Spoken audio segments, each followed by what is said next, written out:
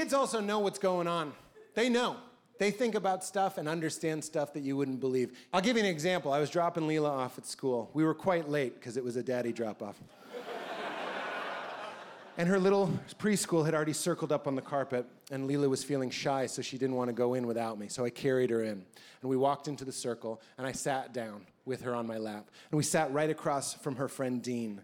Now, I had misjudged Dean. I thought Dean was very normcore. He's a little boy, but I thought he was yeah. He's like 4 years old. I was like, this guy's normcore. I'm out here judging. You don't get a pass just because you're a toddler. I'm judging everything.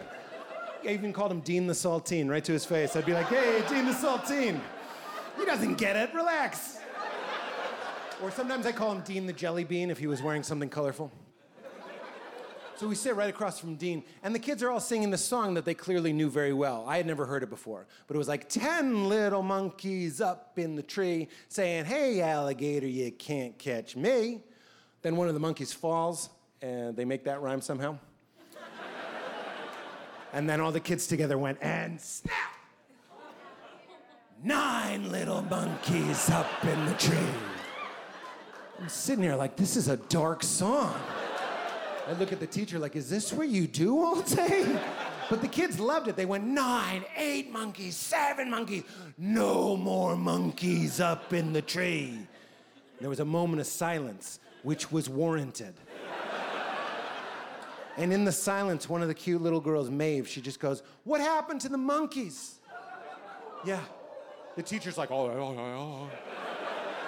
One of the kids goes, they ran away. An optimist. Another kid goes, they swam away. An optimist that remembers we're by a river. Then fucking Dean.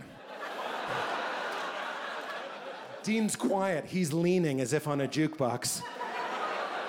He's lounging like a sultan. His eyes go black, and into the silence he projects, they died! The teacher's like, no. Dean goes, yeah, blood in the water! How fucking metal is Dean? He didn't just understand it, he was picturing the pigmentation in the water. Blood in the water. That's the most metal thing I've ever seen.